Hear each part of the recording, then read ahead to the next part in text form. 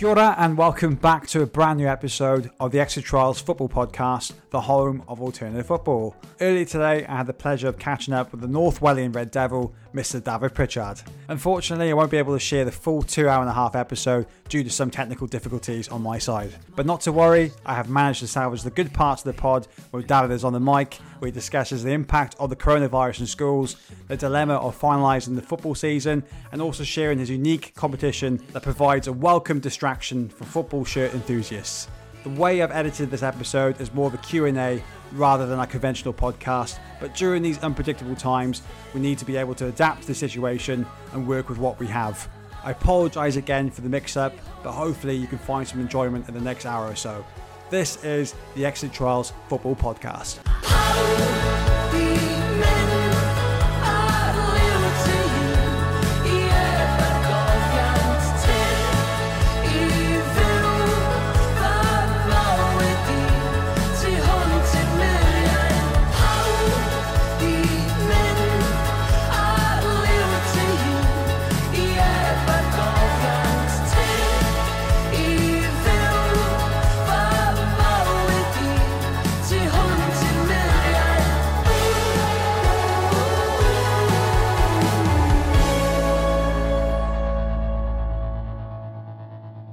It's strange. It's really strange at the minute.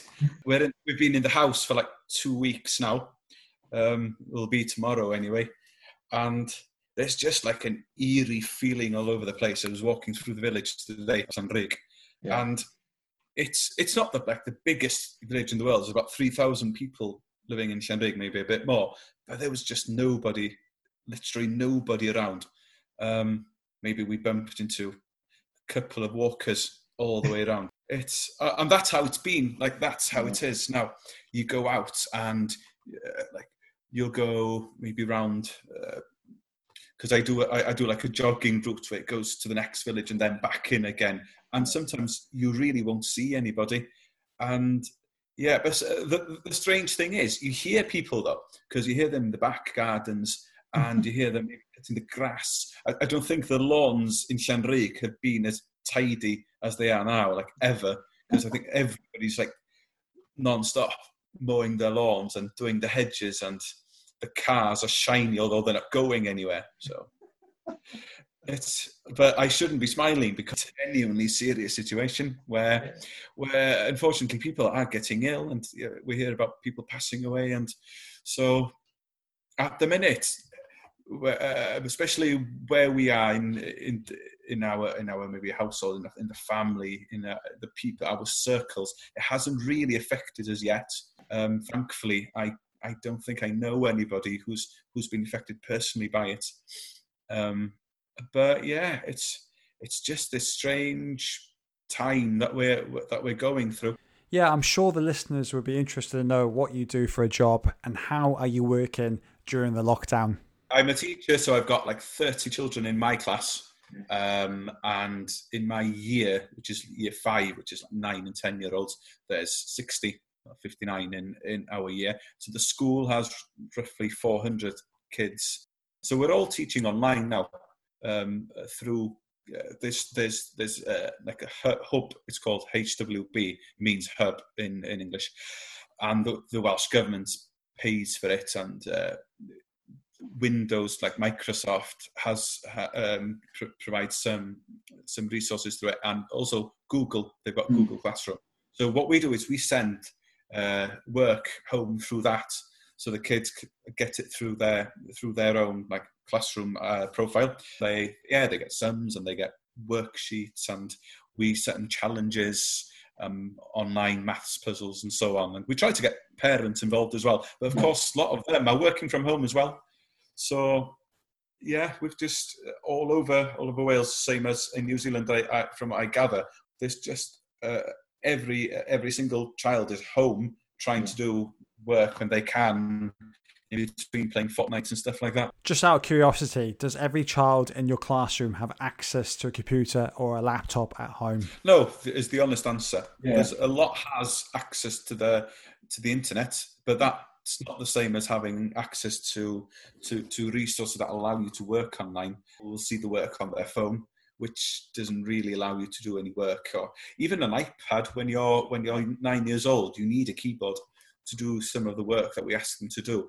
But yeah, to get around that, what we've done is we've sent like books, just empty workbooks home, like maths books and writing books. So at least if they can open the instructions, they can do a little bit. But that is an issue, especially because we live in just outside Caernarfon, which is, although it's a rural area, that's an inner city. We work in inner city schools to all extents and purposes, and so money is tight in some of these areas. Like, I mean, really tight, and a laptop for the child can't be a priority for everybody. And yeah, especially as I was saying, if one of the parents need to work from home as well, there might be only one computer in that household. So it's what can you do? You can try and make the best of a situation we try to make sure that some of the work we send home, as long as they can open it on a phone, like a PDF or something like that, they can just go ahead and do it on paper or by discussing and stuff like that. So how much time did you have to prepare for the lockdown? We shut on 2 weeks last Friday, so not Friday, the Friday before. I think we knew we were going to be shutting at maybe Tuesday. Yeah. Or we had an idea. We had an idea we were going to be shutting on the Tuesday, because I remember we spent basically all day on that Tuesday just preparing work to send home with kids, like a package the last 2 weeks until Easter. Because what we'd been told then was that we'd be shutting until Easter and then reviewing the situation. But by the end of the Tuesday, or certainly by Wednesday, we knew that we were going to be closing on the Friday. And it all once we knew we were closing, it made things easier, because it then became like an exercise in making sure the kids were okay and weren't panicking, because we need to think about anxieties and think that the thing, I think what's going to stick with the kids in all this is the worry they saw the adults going through. Because a lot of them, thank goodness, aren't going to be affected by the illness itself. But we don't know what effect on their mental health is going to be and what they're going to remember. So, yeah, the final few days was less about the work, although we did work, and more to do with just reassuring and making sure that they were okay and just understanding what was appropriate of the situation and so on. So what's a normal day like for you now then? Now I'll try and start work like 8:30, as I would do in school, and it'll mean making sure that the tasks are ready to go online by roughly 9, and then I try to be like online for kids and for any parents between 10 and 12. So if they're having trouble with logging in or with the work, we're around for that. We call parents as well and say hello to the kids. That takes a long time. But I try and do like 6 or 7 every day, maybe 5 minutes with each. So by the time that's done, nearly an hour's gone between talking to the parents and the kid. And then it's about assessing the work the kids send in, and making sure that the work for the next day is ready. Because like what's difficult about this as well, or when we're in the class with them, automatically we can like go on our knee and we can mark with them and we can assess how they're doing, and we know if they're understanding the work or not. But we just got to kind of send it out in a way with the best instructions and explanations that we can. Yeah, just hope that they'll have a go at it and do what they can, and trying to get parents involved. And that's the most difficult thing about it, is not being able to just, let's do it like this, or have you thought about this way of doing it, or okay, let's have a stop there and do something else. And yeah, it's a very strange thing. It's not teaching really, it's sending out work. And yeah, and then there's just so much difference in the amount of time that a parent can give compared to another one, because some of these parents are in really important jobs, NHS work and council jobs, and making sure that their like money is going to the correct places if they're working in local governments. And you can't expect these parents to give 2 hours, 3 hours a day to homeschool their kids. It's just not realistic. But some of the tasks we have to make sure that they're fun tasks and things that they want to do, are not just a page of sums every day or a piece of writing and answer a few questions on it. That we've had to change the nature of the tasks quite dramatically. So how long do you think this is going to last for? It's just impossible to say, because I don't think the situation is going to get better like that. It's going to be a gradual process of things improving. So, and no government's going to be is going to be keen on jumping the gun and getting things back to some sort of normality before people and things are ready. So I can see us being here a bit longer than certainly the end of this month. I'm hoping it's not going to be until the summer. Really, I'm genuinely hoping for that, because you're looking at then 3 or 4 months of kids not being in school, and I've got no doubt that, especially the kids in my class of the age that I'm teaching, they'll catch up. It's not going to be an issue for them in 10 years or whatever. But I think what could be the issue could be is kids are going to be used to not going to school, to being home, and used to being in control maybe of their own day, as in how much work they do and when they're going to work, and maybe even refusing to do work on a particular day. And that's my biggest worry, that people are going to they're going to get used to the idea, oh, hold on, I'm not in school today, and I'm okay with it. Yeah, tell me more about the shopping situation over there. Is it safe to go to a supermarket? Well, we're allowed to go shopping. Yeah. I think because you sent me a photo from when you were going to Pack and Save, and it's kind of the same idea. You've got to queue if there's a certain amount of people in the shop, and you've got to queue sensibly, like 2 meters in front and back, and making sure families, if they go, nobody does it, but families stick together in one bunch. And then once you're in, you have to go round in a certain pattern, and if you forget something, well, that's it, or queue to go back in again. So I'm hopeless at making lists, but so important. So yeah, so that's still happening. There's a butcher shop just down our street. They're still open, but there's a limit of 3 people that can go into that shop at the same time. And the same with our local convenience store. There's only a certain amount of people that can go in there. But by now, the panic buying from because I haven't been shopping for a couple of weeks now. From what I gather, the panic buying is kind of stopping, because there's only so many tins of beans and tomatoes you can buy. And the only thing I think that's still low is toilet roll. That's still, and pasta as well. Pasta and toilet roll, it's still gold dust. I was in Carnarvon, our local town, on the Friday we were shutting, and there was a pound shop, like a dollar store, selling toilet rolls, and I can't remember, like £1 or something like that. And I just couldn't face going in to buy one, because I'd never been to that shop before, and I thought I wouldn't be okay if I went there and bought that toilet roll, because going to that shop a lot, that should be able to buy it, so I didn't. So we might be like papers by this time next week, hopefully not. Just before Boris initiated the lockdown, I saw a few disturbing photos of people flocking to the countryside and national parks of Wales, mainly Snowdonia. Did you happen to see these holiday makers? Yeah, I didn't see them myself. I've seen the photos. I've definitely seen the ones up Snowdon. Snowdon's the tallest mountain in Wales, and it's just up the road from where we live. It's about, it's just over 1,000 meters tall, so it's not very high, but it's a good walk. And that was filled.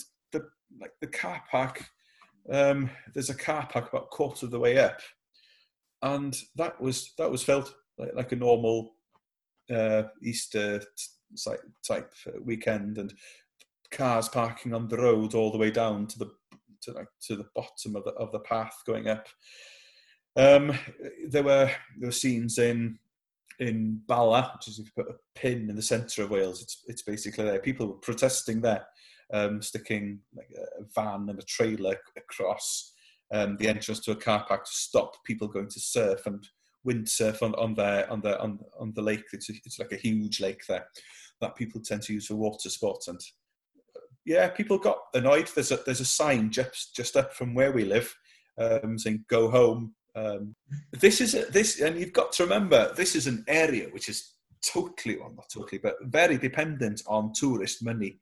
What you call the sector, the catering sector, and just to see this like hard message being said, like, go, it was strange. And what really annoyed people was that the holiday homes were starting to fill, because people got second homes in North Wales, especially Northwest Wales where we live. Some of the villages are nearly half of the houses, if not more, are holiday homes and second homes. And people were kind of escaping to this part of Wales and over the border as well, not just from within Wales, but over the border from further afield in England as well. And everybody's got a right to feel safe and to make themselves and their family safe. But I think it's very irresponsible to move from an area where there's definitely the COVID-19 has set in and move it to an area where at the time it hadn't. That's just stupidity. Loss of joy.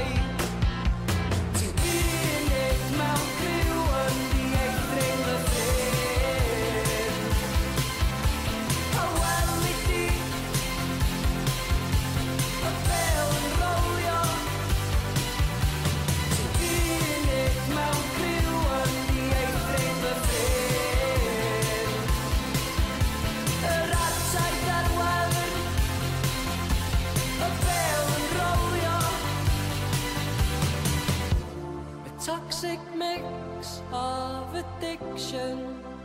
So let's get into some football. I know there hasn't been much action unless you're a fan of the Belarusian Premier League, but I hear that all football in Wales has now been suspended. How has that affected your brother's team? Do you know what? They were fifth, and the best, genuinely like the best season they've had for years and years and years. Because that league's gone from 11, I think, last year to like 16 or 17 this year. Yeah. And they were doing so well. I think they'd only lost one game at home, and they were free scoring as well. They were like 3, 4, 5-0s at times, or 3-1s, 5-2s, and stuff like that. And then everything stopped. The last game was a classic against a very good team from Nevin. And Nevin is on the Llŷn Peninsula. If you go to if you follow the roads to the West Wales, it's on the top bit of the Llŷn. And that's where Duffy's from, isn't it? Yeah, you're right. He's from Nevin. I forgot that. But then, they beat Nevin in gale force winds. They were up 2-0 at the break, and then Nevin came back, and Nevin scored a penalty, and really should have scored a couple more because they had the wind behind their back and they were hammering. But like in injury time, my brother's team, like the big striker, tall, thin, fast, he went round like 3 of them and dinked the keeper. And if there was one way of ending the season, we might as well finish like that, because it was a good finish to the game. So where does that leave the team at the top of the table, Bangor 1876? Will they be promoted? Well, I'm not sure, because there's going to be restructuring. So I think they might end up going up anyway. There's a few local teams which are doing quite well, like my village, Llanrug, and the village I come from, Llanberis. They've been punching above their weight for decades. It looks as though they're going to be forced to come down a few levels now, because either their pitch isn't big enough, things like parking facilities and things like, I think you've got to have a stand for like 50 people. Llanberis has one, but Llanrug doesn't. So like two good, very good teams, which they don't pay their players apart from maybe like travel costs. I think they're gonna be forced to come down at least a tier, if not two. Do you think there'll be no promotion relegation across the board? I'm not sure. I'm really not sure. I think they're going to be saved especially in the below the top two tiers by the restructuring. I think that's definitely going to help them because probably some of the relegations and promotions would have been cancelled out anyway by the restriction of the league. Because what they're trying to do is they're trying to get the pyramid a bit more even, because in some parts of Wales, like this area, you've got maybe like 6 tiers to the pyramid, and maybe another part of the country you've only got 4. So they're just trying to even it out. But by doing that, some teams are going to be losing out, like really losing out, just because of a couple of meters short on their pitch or something like that. When it's you're going to feel hard done by, aren't you? Just looking at the table of the Welsh Premier League, Connah's Quay Nomads are currently top of the table. Do you think it'll be unfair if the FAW were to deny the Nomads their first league title? Yes, and I really thought they were going to actually do it this time, break the TNS monopoly. TNS is, I'm not sure if you've spoken about them before, they're the professional team in Wales which win every game, and they've won the league like 9 times in a row probably. And it looked as though finally somebody was going to beat them to the title, and it looks as though it's not gonna happen. No. It is gutting. It's gutting for everybody. Although there's no doubt that TNS they've drove up the standard of the league, and they've forced everybody else to try and catch up with them. But it's still boring if the same team wins. It's like looking at Scotland. It's when you know Celtic are going to win it every year. It's a bit pointless, isn't it? Yeah. So, but it would have been lovely to see somebody else winning it. But it looks as though, it looks as though that's not going to happen this year. Well, looks like we've got the same issue just across the border. What do you think is going to happen to Liverpool? There's no doubting that they would have won it, but they didn't. They haven't won it yet. It's not mathematically theirs. They still need like 2 games to go their way. So I'm not gonna. Well, I'm lying now. There's no joy to be had from seeing Liverpool suffer in the league, but it would be quite funny if they got the title by everybody else saying, "Oh, let's just give it to them." I don't think it'll happen. I think they will. I think if the league isn't finished, I think Liverpool might just get it by default because they're so far ahead. But there's going to be like a situation now in 30 years where they won't have won it again in that 30 years, and like they'll be coming to Old Trafford, and like Man United fans are going to be there with white handkerchiefs.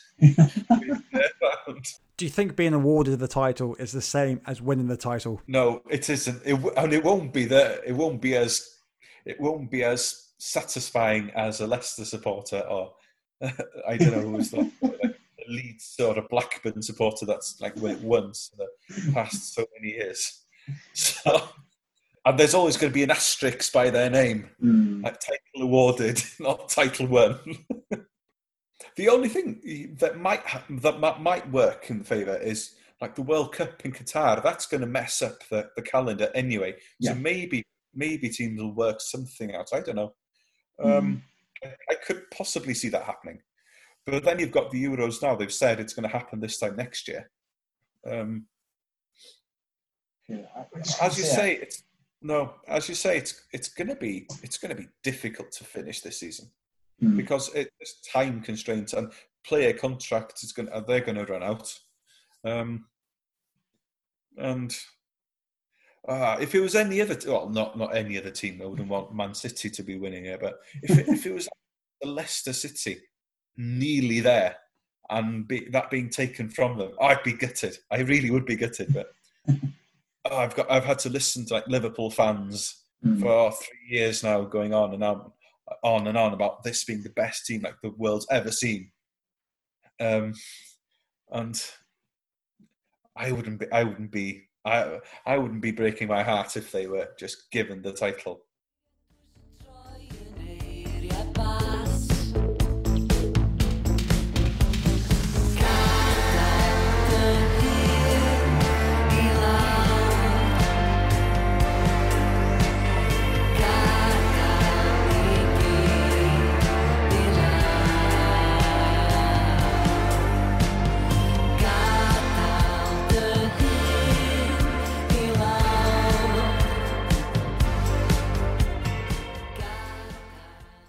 If the Premier League season were to end right now, do you think the league will face legal action from the TV broadcasters?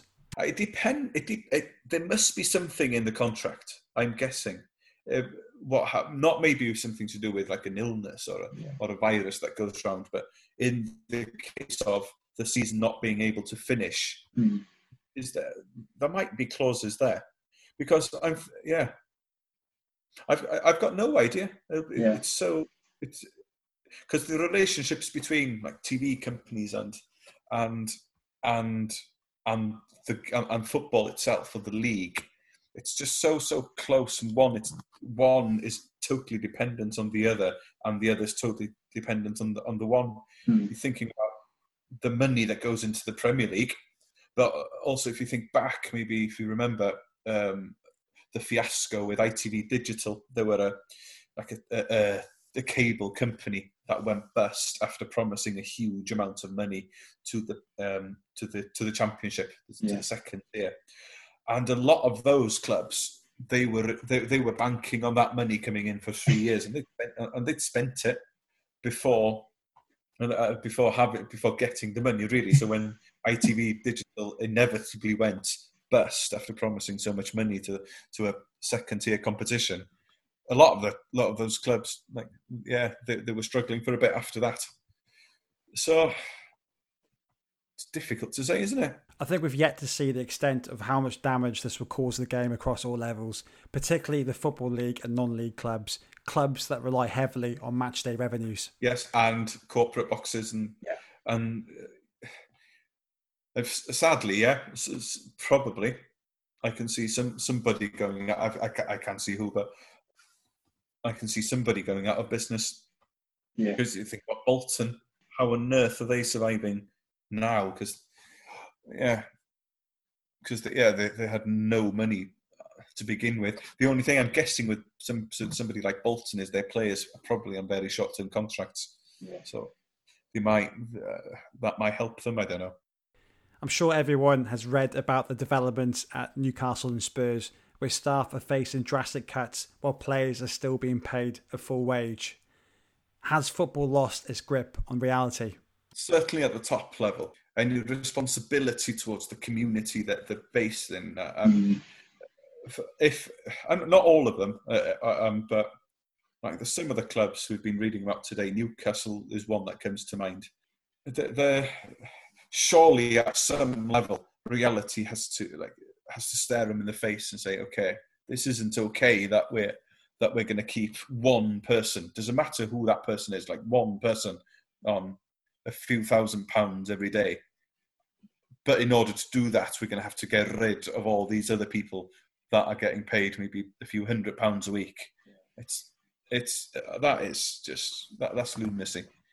Like a one player's wage halved would save how many jobs? There's talk of like taxing clubs that do that now. So yeah, at a time where people have been losing jobs, especially self-employed people are losing money left, right, and centre. You can't sack 10 people and keep like a left back on 100 grand a week, can you? I think football, particularly at the top level, has lost its soul years ago.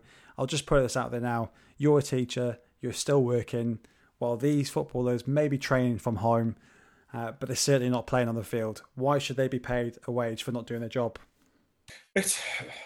I can see the argument there. The only thing I'd say is they have got a contract, and if they're injured, they don't play. It's just the situation we're in is just it never comes up, it never happens, especially in Europe. And they should be the first people to say, hang on, I don't need this extra 100 grand this week. Yeah. Keep it, pay somebody else. And I understand as well that some footballers they've got commitments. Maybe if they've moved here from a country whose infrastructure isn't as well built, where they send a lot of their pay packet back home to pay for projects. I can understand that, genuinely, I can. But we're talking about like very rich British and European men here. They've got careers in front of them to make money. Just for this few months, make a gesture at least. A player who's made a gesture is Aaron Ramsey, who's donated £10,000 to a local charity in Cardiff. But poor Rambo has faced a lot of abuse from keyboard warriors, who are quick to point out his weekly earnings over €450,000 per week. Yeah, that's a specific situation, I guess, where actually he's done the right thing, and he's I think he's given another 10 today, isn't he? Yes. He's given 20,000 now, and. Like a fair play to him. He's got the money. He probably should be doing it. I can get one thing as well. Maybe like a lot of these players, they've got their own like foundations and charities they support, and I know those charities they need to be funded as well. But they're doing like good work and all that. Yeah. So I can understand it from that point of view as well. But it's some of these players that play for the bigger teams, they're on such an astronomical amount of money. And when you think about it as well, what's important to remember is like about half of the money that they make goes as tax. So in a way, like taking if they took a 10% cut, well, in a way, it would be more money that the club would have to pay the workers on less money, because they wouldn't have to be paying as much tax to the government on it. So it would even a small gesture would mean double in a way to the people on very low wages.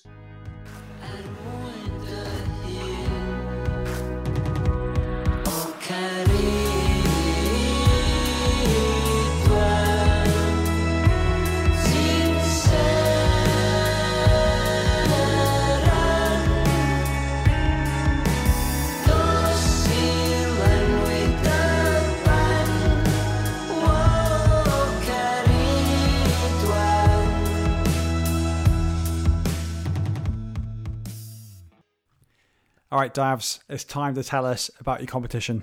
Okay, yeah. Well, at the minute I'm running, it's more to entertain myself. It's a little football shirt competition. What I'm doing really is I'm making up for the Euros as it's happening. So I'm entertaining all of the people that follow me. I've got grand ideas, like above my station and all that. But I pitched 2 different kits against each other in a knockout competition.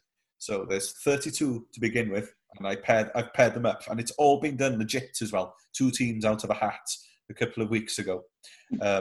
My wife helped me pick the 32. They're not necessarily the best or my favourite 32, but they're 32 that I might be able to tell a story about as well, because I tried to do that as well, not just pitch them against each other, but I tried to get a little story about what does that shirt mean to me, or maybe something about the style of it, or why I've got it in the collection.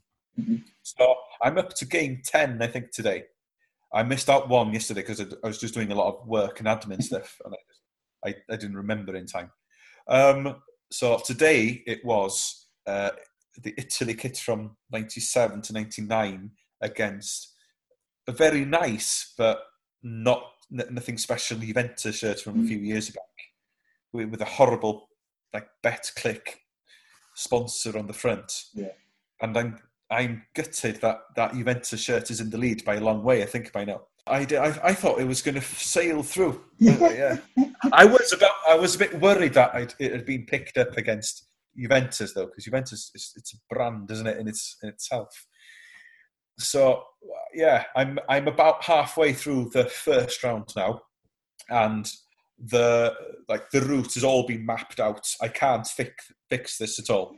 The only thing I'm allowed to fix is the order I introduced them. So, and as it happens, and this is totally legit as well, no fixing. Tomorrow, sorry, the 3rd over here. So today in New Zealand, it's my wife and I, we've been married for 10 years tomorrow. So the two kits that are going against each other tomorrow is the kit I got on my honeymoon, on our honeymoon, I should say, in Edinburgh, which is a Hearts kit, and the kit I bought when we went on the first big holiday after getting married, around France, which is a Stade Rennes shirt. And they've been, genuinely just by a chance, they've been paired together. So it'll be interesting to see which one of those will go through. I believe the Exeter Trials FC home shirt is in the mix as well. What's our chances? Yes, I do you know what? I haven't. I also try and go according to colour as well. So I'm trying not to get loads of red ones, because I had quite a bit of Wales ones at the beginning of the competition.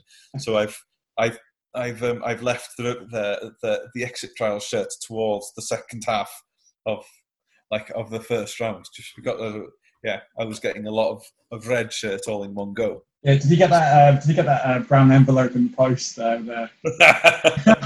Yeah, I won't need it if you get everybody who's listening to vote, because there's a quiz as well attached to my Instagram, which you can vote for all of the ones that have been and that are yet to come in the first round on that one.